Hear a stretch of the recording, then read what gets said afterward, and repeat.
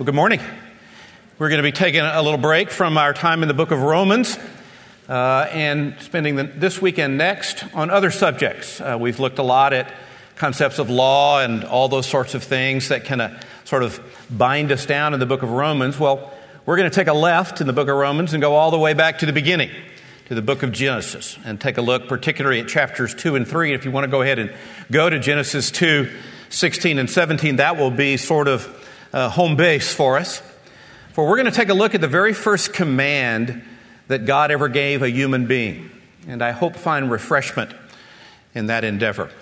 It's a beautiful little passage that's long intrigued me, and I love the opportunity this morning to be able to speak of it. But Genesis 2, 16 and 17 is oft overlooked in the grandeur of chapter 1 and all the things going on there. I love Genesis 2, and I want us to see the beauty of this little command spoken first to Adam, by the way, prior to Eve's formation, and learn some things about the Lord. In fact, I think there are 3 questions that we can ask of this passage in our time together today as we look at the very first command. What can we learn about the lawgiver from the laws that he gives? It makes sense that the values found in the lawgiver are also espoused in the laws he gives. Think of that question as we take a look at Genesis 2, 16 and 17. Also his character, his characteristics. We can learn about the character of God based on what he values, what he commands, what he says we can do and what we cannot do. We can learn about him from that end. And lastly, and I think very beautifully in this little passage, we can ask the question, are there patterns in the laws that he reveals? And I think in this first command, there's a beautiful pattern of provision, prohibition, and penalty that you'll see found throughout the rest of the Scripture. It's as if God is giving us a preview of how he thinks and how he gives law in his very first command issued to a human being found in this particular chapter. Now, Genesis 1 and 2, they're strange dance partners, and we need to make sure we see the relationship between these chapters, because at first we're simply going to think, like almost all chapters in the Bible, but particularly true in the book of Genesis, that a linear chronology is upheld, that the events in chapter 8 happen after the events in chapter 7, which happen after the events in chapter 6, but that's not always the case. For example, in Genesis 10, the Table of Nations, that's actually a description of what happened after the events in chapter 11 with the Tower of Babel. And in Genesis chapter 2, we have the opposite. Genesis 2 actually happens before some of the things recorded in Genesis 1, particularly God's commands to Adam and Eve, because God is simply going to be giving a command only to Adam in Genesis 2, 16 and 17. So we have to insert that back before the other commands to fill the earth, to subdue it, things of that nature. And thus it qualifies for his first command. To continue this relationship, I would want to argue that Genesis 1, and I'm going to define Genesis 1, I'm going to stretch the chapter break just a bit, and I'll explain why. I want to focus on Genesis 1 and put for your consideration that God is giving us a panorama of all 7 days, 6 days of creation, which typically fills up what we would call chapter 1, but allow those next 3 verses of chapter 2 to be a part of that. For the 7th day, the Sabbath, is described in those 3 verses. So I'm arguing that God has a panoramic view of all 7 days, 6 of them creative, 1 of them cessation or rest. There's a very strong structural marker in chapter 2, verse 4. It comes across in our Bibles as this is the record of, this is the generation of, these are the accounts of. That powerful marker is found 10 times in the book of Genesis and will serve you well if you divide the book that way. So God gives us this panoramic view, these activities of the first 3 days of forming the earth and all of its shape, and then filling the earth in days 4, 5, and 6. He gives us the birds of the air, the fish of the sea, and then on day 6, he begins to give us the earth creatures. And he gives us the cattle and what the Bible calls the creepers, those that stay on the slither on the earth, if you will. And then finally, the beast of the field, so the mammals that stay upon the planet. And then after that, and only after that, you and me are made. It's as if God has resourced the whole planet for people. And it's exactly what's going on in the book of Genesis. And Genesis 2 helps us see that quite beautifully. For Genesis 2 is going to be a little flashback, a closer look, if you will. Found in verses 4 through 25, it's going to focus and take a snapshot just of the latter portion of the sixth day in which male and female was created. All the other creatures have been placed before him, and Adam then, with his wife later, will begin to rule over them. But the importance of this little section is to let us see the unique nature of God primarily dealing with Adam, and then toward the end of the chapter, Eve being formed from his side, and the wonder of what that thing the Bible calls one flesh, as they are together in their prospect and duty of keeping the commands of God. Just to further make sure we see in chapter 1, Adam and Eve are commanded as a couple. The pronouns are plural. The verbs are plural. But in Genesis chapter 2, the commands are singular because they are to Adam only. The command that we're going to see, the first command, was given to Adam prior to Eve's formation. The creation of Adam and Eve is sort of lumped together, if you will, in Genesis 1. It's assumed. It doesn't delineate the order, but Genesis 2 does. It's that closer look, a little mini flashback of first of Adam and then Eve. Brian had told us that there were some openings to preach, and I said, I would love to preach on this day, and I would like to speak on this subject. And I knew this 2 or 3 weeks ago, and I was watching TV, Discovery Channel, some kind of a deal with old rocks and stuff, and it was about the Grand Canyon. And I said, well, this is interesting. I'm going to watch this. And the premise was, it was a group of Native Americans that had lived in the Grand Canyon thousands of years ago, and they lived on the sheer cliffs, on the sheer face of the North Rim. In other words, they didn't live on top. They didn't live down where the river is. They didn't live on the beach. They lived in caves that were inside the rim. In fact, in some cases, you couldn't even figure out how they got to their cave. In some cases, there's been discovery of some narrow traverses that go up, and others there's not. And it's a fascinating deal. But inside the cave, there's pictures, there's implements.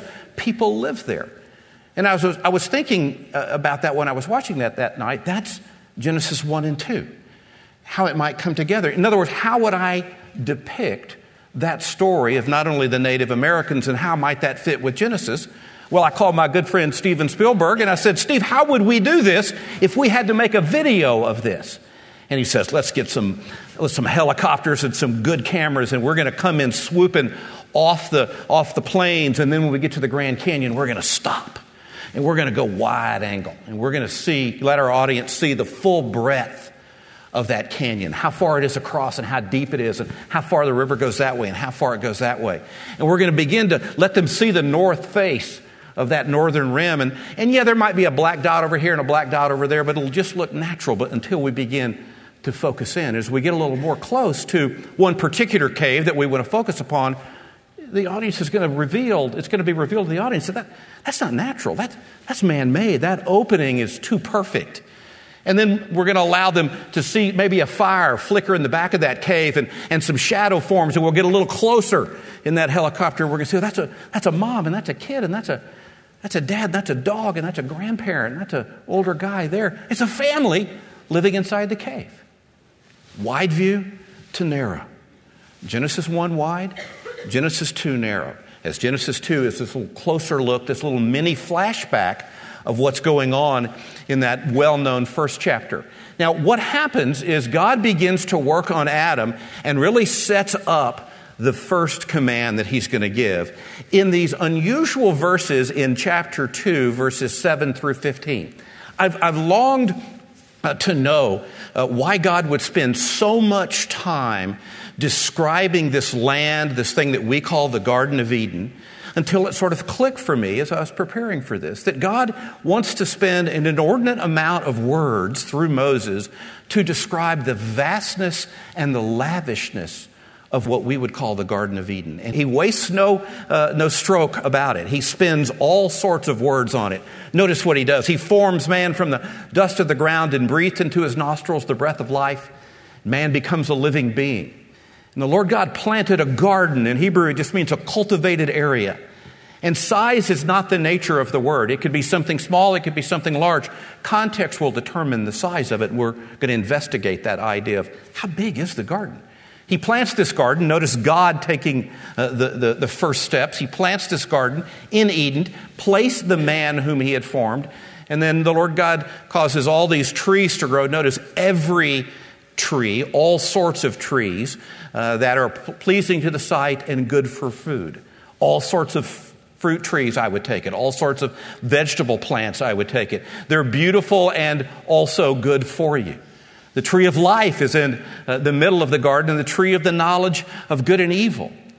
Now, I've never seen a garden that has a river flowing in it, okay? So I want you to come out of your backyard and that idea of what a garden is to you and me, and expand that to hundreds, if not thousands of acres of an orchard over which Adam will be placed and commanded to work.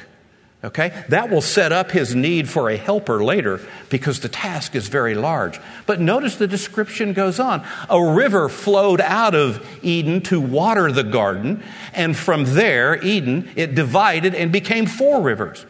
So powerful and potential was the water in Eden that outside of Eden, in the larger area, it becomes 4 rivers. 2 of which we're quite familiar with, Tigris and Euphrates, but Moses names all 4. The Pishon, it flows around the land of Havilah. There is gold. The gold that land is good. Bdellium and onyx stone are there. He will go on to describe the next 3 rivers. The Gihon, it flows around the land of Cush. The name of the 3rd is Tigris. The 4th is Euphrates.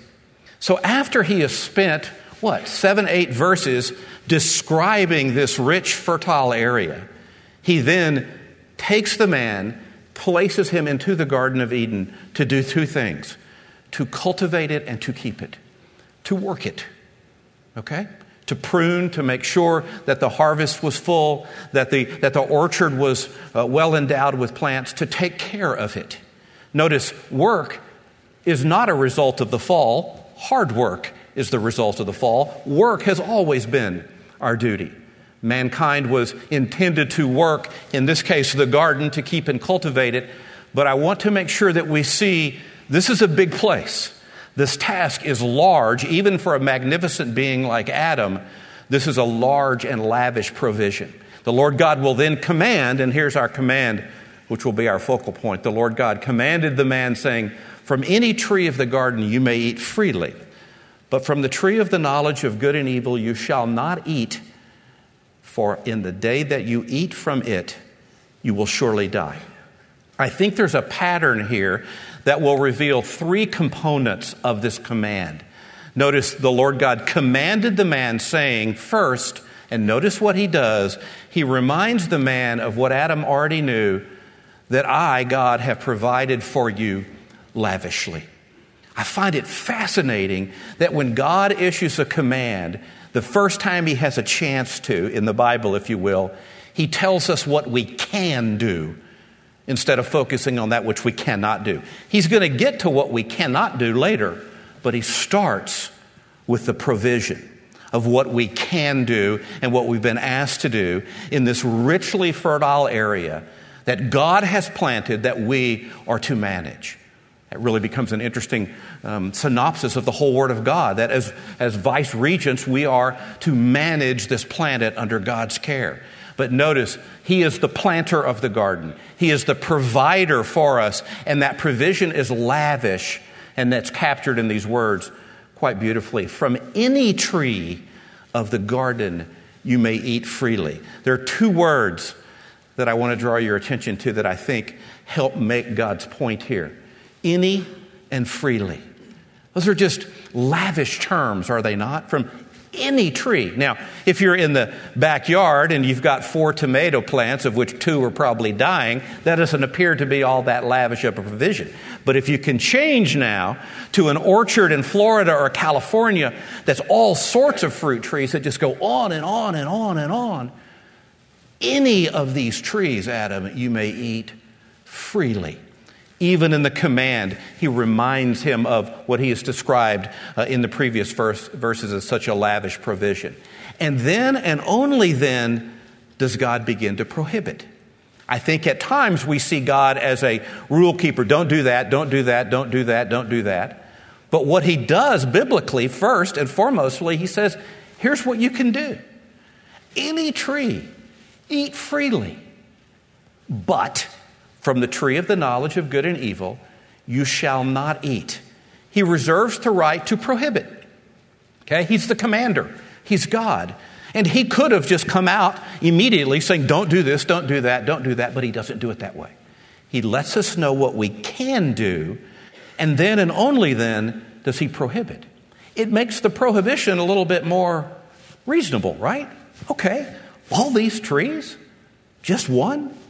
Sounds like a fair deal to me. And I think graciously God also provides a penalty phase that is strong and clear, as if to deter us from not even thinking about going outside of our boundaries. He lets us know in very strong language, for in the day that you eat of it, you will surely die. There are three components, three aspects that form this pattern that I think are worth some discussion as we spend some time together this morning. All from these two little verses, that God is a lavish provider.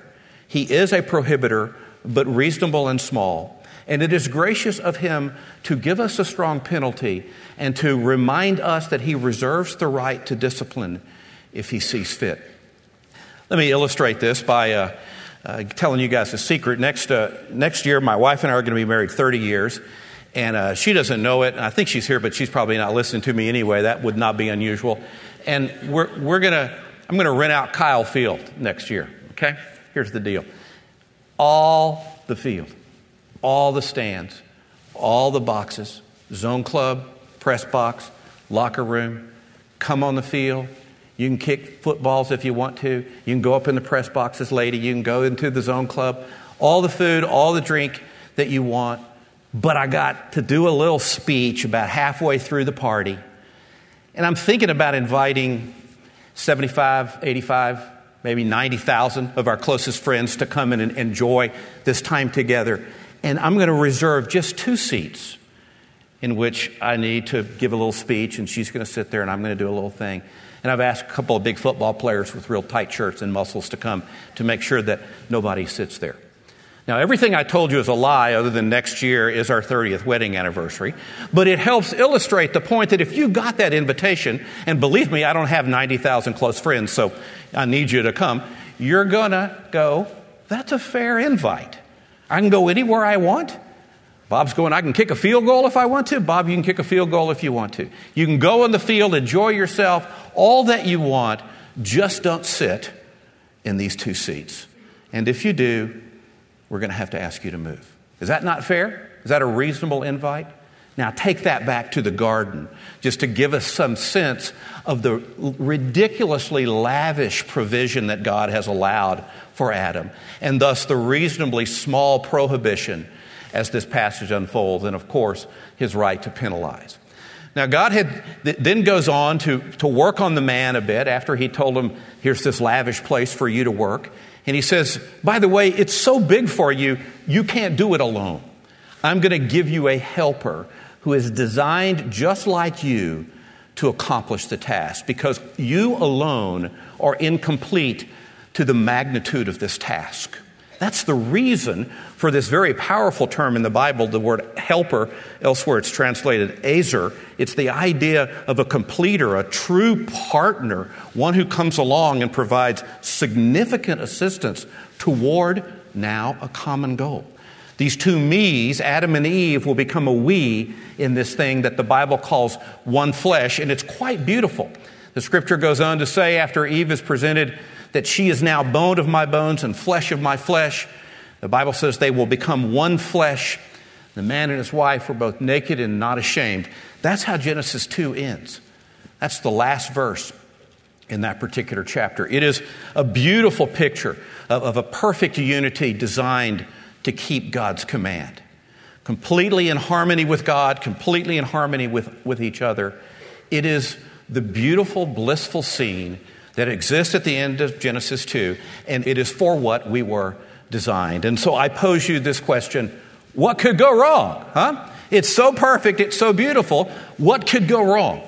Well, immediately you see chapter 3 unfold.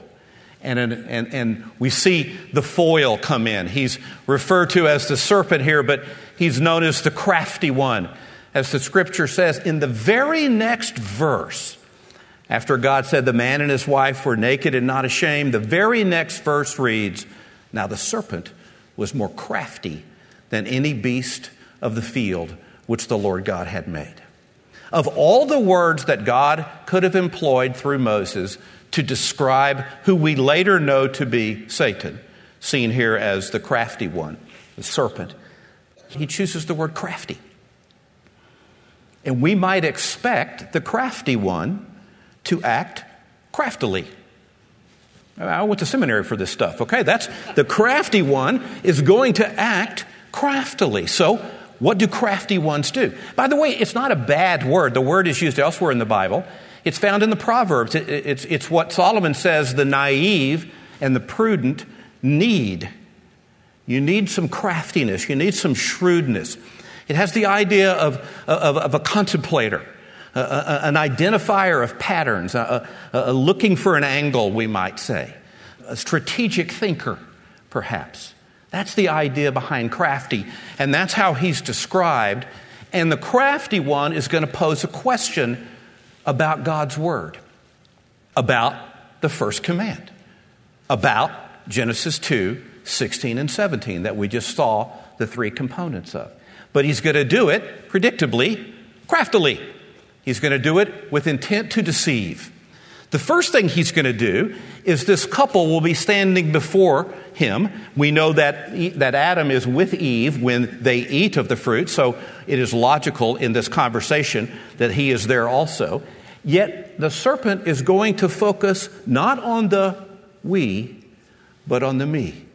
And he could have picked Adam or Eve. He chose to talk to Eve. He addressed his conversation to Eve, trying therefore subtly to act as if they're not a couple. And he said to the woman, indeed has God said, you shall not eat of any or from any tree of the garden. He focuses one out and says, indeed has God said, you shall not eat of any fruit from the garden. Is that what God had said? It's not even close. It's the exact opposite. We can learn some things about the crafty one. He tends to do things exactly opposite of what God is doing. And I think with a question like this, its intent is to deceive. You can't prove mood and attitude in written literature because we do it with our voice inflection or our body posture. But if someone was incredulous and wanted to pose this question, they might put their hands on their hips and put their eyes like this and go, are you telling me God has said you can't eat of any tree of the garden? That little acidity in the voice, really questioning the goodness of God. Not stated, but implied is, what's up with that? That doesn't seem fair. God has said you can't eat of any tree? The classic move of the tempter, the classic move of the crafty one is to negate what God had said. Notice, God had said that you could eat from any tree of the garden you may freely eat, reminding us of the lavish provision. The serpent one says, indeed has God said you shall not eat from any tree of the garden, thus reducing the provision and increasing that which they can't have. I want you to imagine if there's a table in front of me and there are three objects, a symbol for provision, a symbol for prohibition, and a symbol for penalty, okay? What God has done is when he brings those things out, he first put the provision symbol on the table all by itself and says, get with that. Focus on that. This is my provision for you. Then and only then does he put the almost thimble-sized prohibition next to it, the symbol for what is being prohibited. And then lastly, the penalty.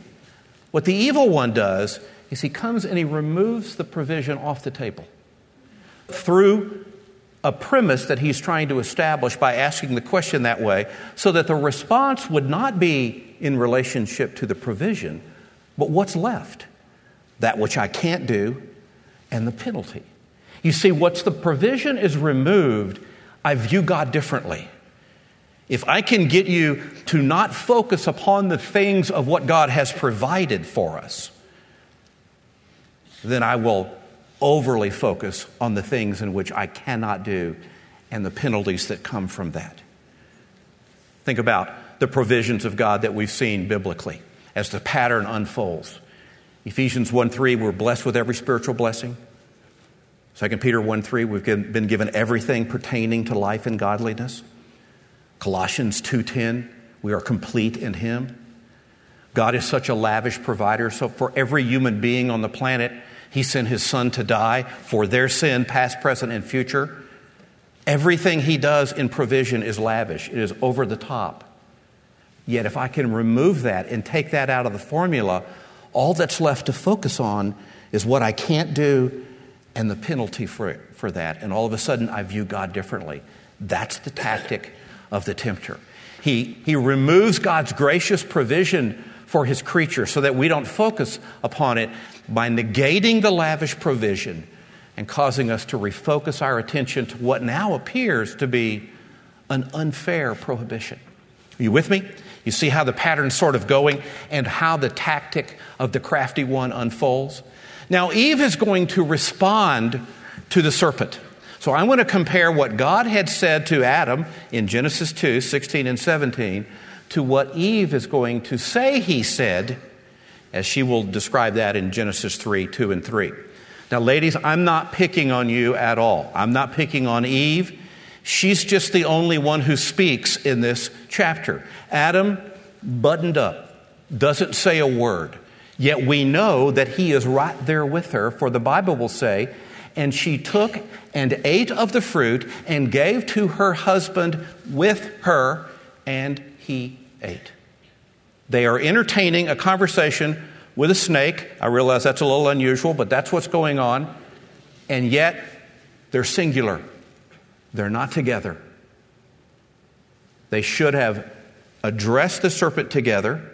She should have asked for her husband's help. Her husband should have stepped in, but that's not what happened. And what we see in principle form in this real story, obviously, is that together, man and woman is strong. Singularly, even acting as singles, we're not.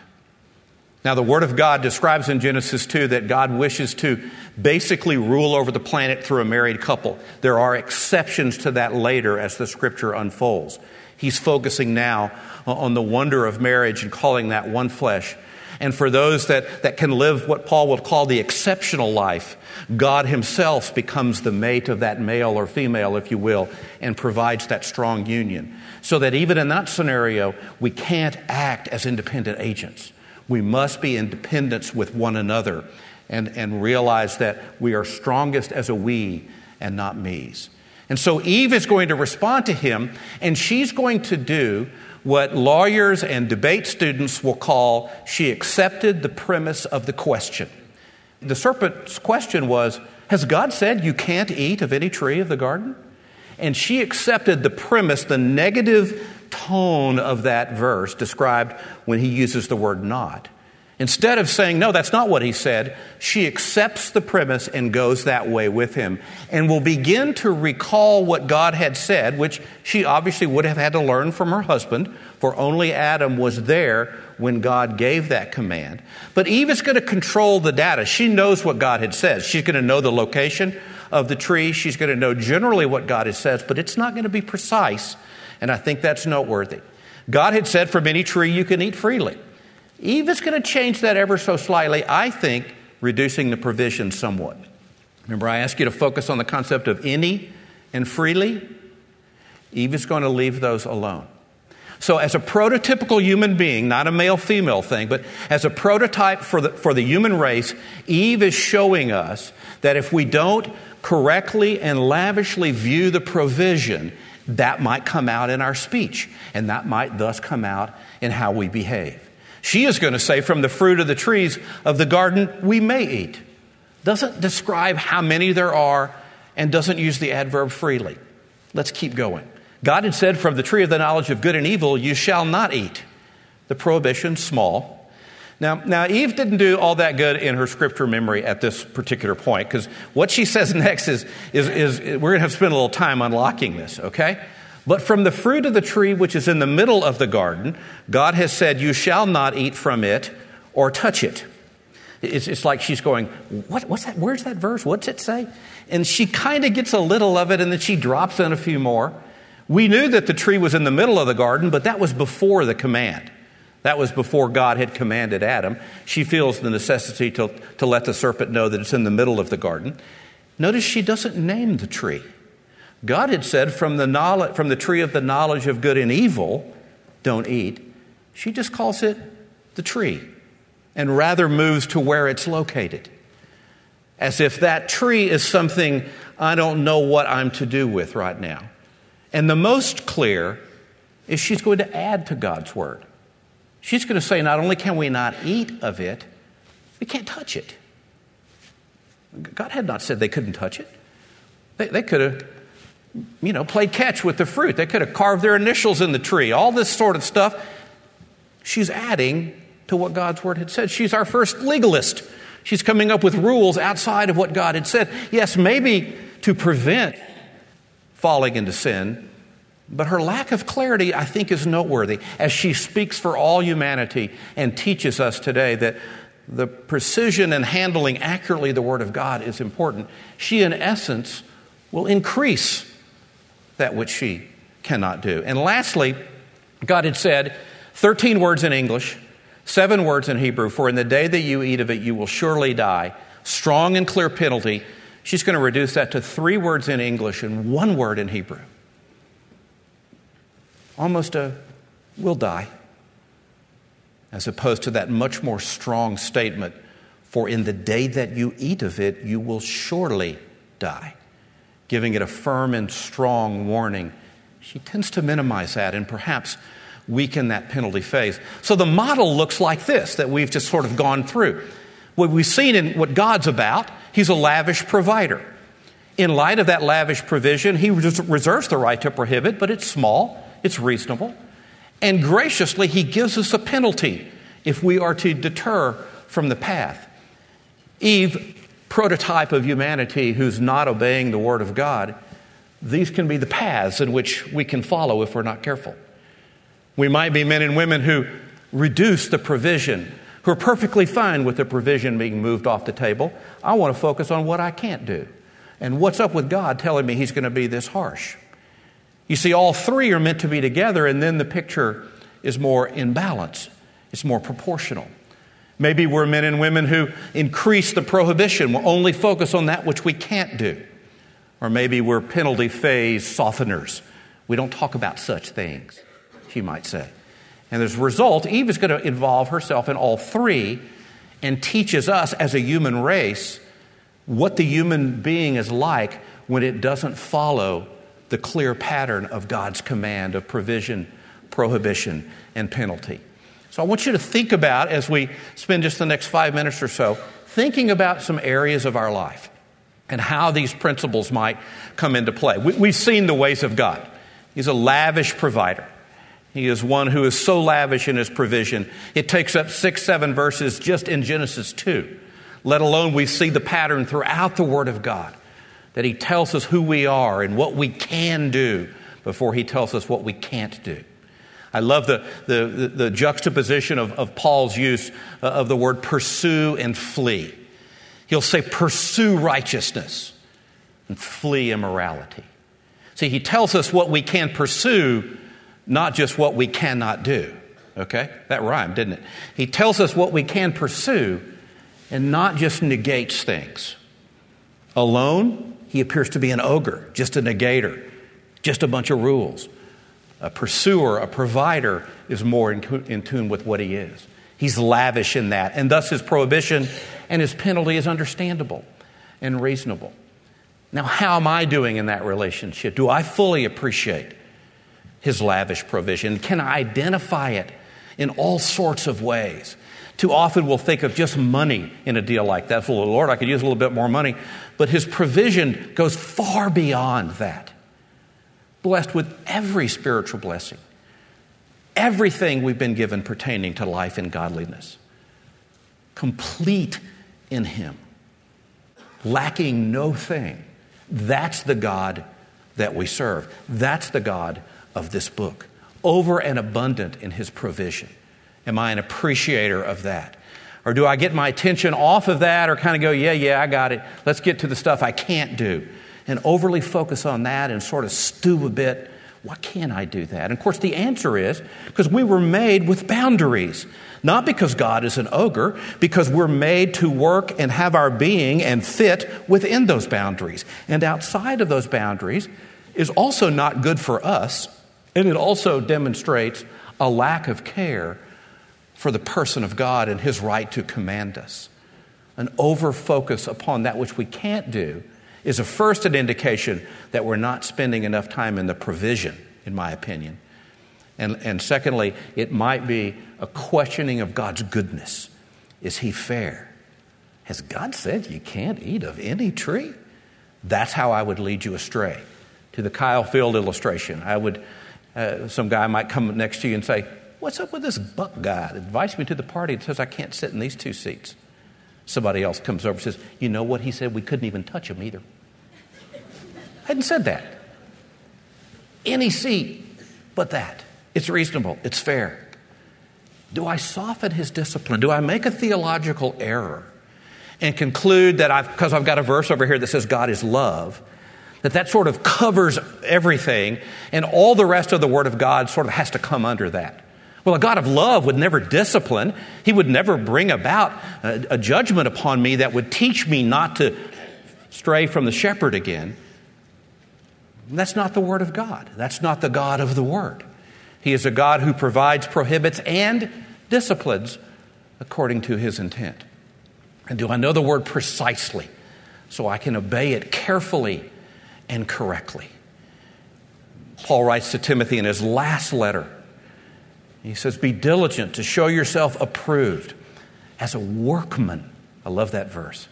A workman who needs not to be ashamed, one who can handle accurately the word of truth. Eve, serving as a prototype for humanity, at best paraphrased, had a few things, but it was not precise. And thus the deviations that we saw can occur.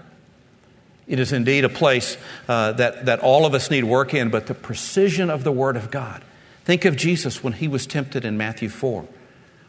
Every word that proceeds out of the mouth of God is how he chose to deal with these temptations.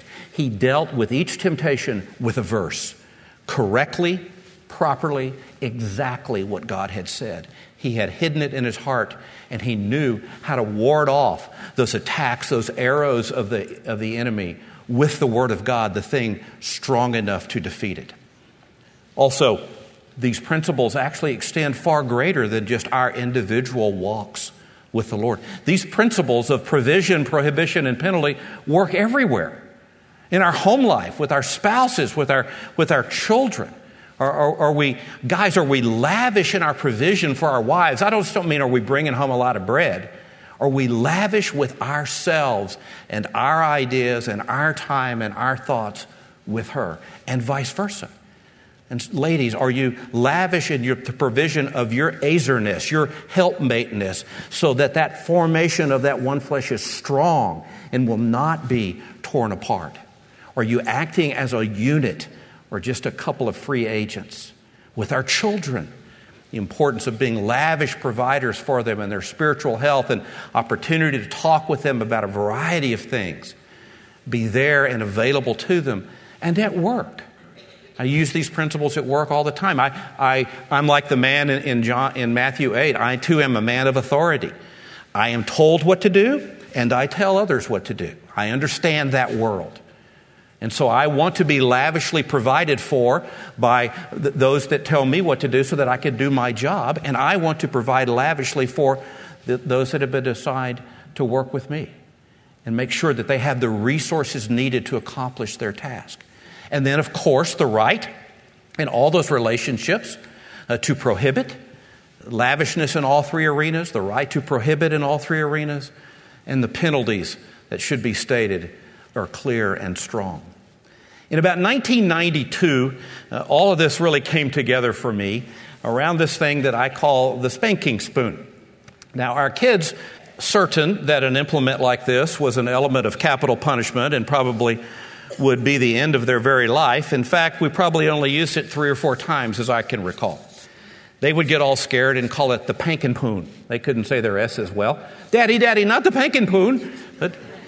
And usually all I had to do was just kind of hold up the pankin' poon, which one of them's here now at 23 or whatever. You probably don't think this is all that. How old are you, honey? 24, sorry. It'll get away from you. See, I've not had lavish provision of my time with her. It's probably not quite as scary to her as it was when she was about this age. But one of her sisters, who's not here today, had trouble staying in her room when it came time for naps. Okay? Now, we had the classic deal. The kids were young. They literally took naps. They needed the naps, and it was no problem getting to go to sleep. But as they aged a bit, they, sometimes wouldn't fall asleep. But our rule was, we wanted to teach our kids that you need to be able to be by yourself. You need to be quiet. You need to entertain yourself. And I don't remember what it was, maybe an hour and a half, 2 hours in the afternoon, they would go to their room. And the rule was, we'll come and get you when the time is over. And in that room, you're free to do whatever you want. You can read, you can color, you can listen to your We Sing tapes, you can do all sorts of little things that you want, but stay in your room. Don't come out of your room, or Daddy will have to go get the pankin' poon, okay? Usually you didn't even have to say the last part. It was pretty clear. Well, this particular one had a little wild hair, and she would just come out after about 10 minutes, and just walk into where Val and I were, say, "Hi, Mommy. Hi, Daddy." And, "Hello, sweetie. What's going on?" She says, "Oh, I just want to see how you were." "Well, actually, thank you, dear. We're fine. Let me walk you back to your room. And now here's the deal, sweetie. I want you to stay in your room. You can do anything in your room. I suggest you take a nap, but you can do anything that you want. But stay in your room, or we're going to have to meet the spanking spoon." Okay, 10 minutes later, comes out. "I just wanted some water." "Okay, honey, you already had some water in your room. Thanks for telling us that you were thirsty, but at this moment, we need you to stay in your room. It's been provided for you, all that you wish." Last time she comes out and says, "I don't want the door closed." I said, "Okay, look, this is the last time. We're walking back in this room, and I'm going to tell you, this room is for you. It's got a lavish provision of all the things that you need as a 4-year-old, okay? You need no more things that are in here. Don't come out of the room." I opened the door and said, "The door will be open," for the rule was not to open the door. The rule was not to go outside the boundary of the room. And I got the spanking spoon, and I simply laid it on the threshold of the door, such that if she walked over it, she was picking up, in essence, the element of the capital punishment that she so feared. Worked perfectly. Never saw that kid again. She may still be in her room. I'm not sure what's going on. And I didn't know it at the time. You kind of learn things. We learn haphazardly and stuff. But as I thought about this passage more and studied Genesis more and those elemental teachings of life that are so bound up in the book of Genesis, it just came together that that's what God was teaching her, teaching me, teaching Val about how to work within our home. Provide lavishly. It's okay to prohibit once the establishment of the provision has been so made known. And to use the penalty phase to move people either away from sin or back into relationship with God. So I hope this little passage has been refreshing to us as we think about what I call the first command, that God desires to lavishly provide for us, does so abundantly, also reserves the right to prohibit and to bring forth discipline according to His ways. Would you pray with me? Lord, thanks so much for these men and women and our time together. Thanks so much for this little passage, the beauty of just a couple of verses and the richness that we can derive from them. Thank you for each one here, Lord. I pray that you might give us time outside this place to think about these things, to search the Scriptures to see if in fact they are so. And if they are, Lord, will you give us opportunity to incorporate them in our own personal walk with you, our own understanding of you. Maybe we're lopsided and not complete in our view of you. Help us see you fully and completely in our relationships at home, with our friends, at work. May we incorporate the principles of provision and prohibition and penalty in such a way that we become Christ-like. For it's in the magnificent name of the Lord Jesus Christ that we pray. Amen. Next week, I think Kevin will be with you, but we'll have one more time away from Romans. And continue, please, to pray for the trip that's in Israel, Brian, and about 30 or 40 others, okay? Thank you.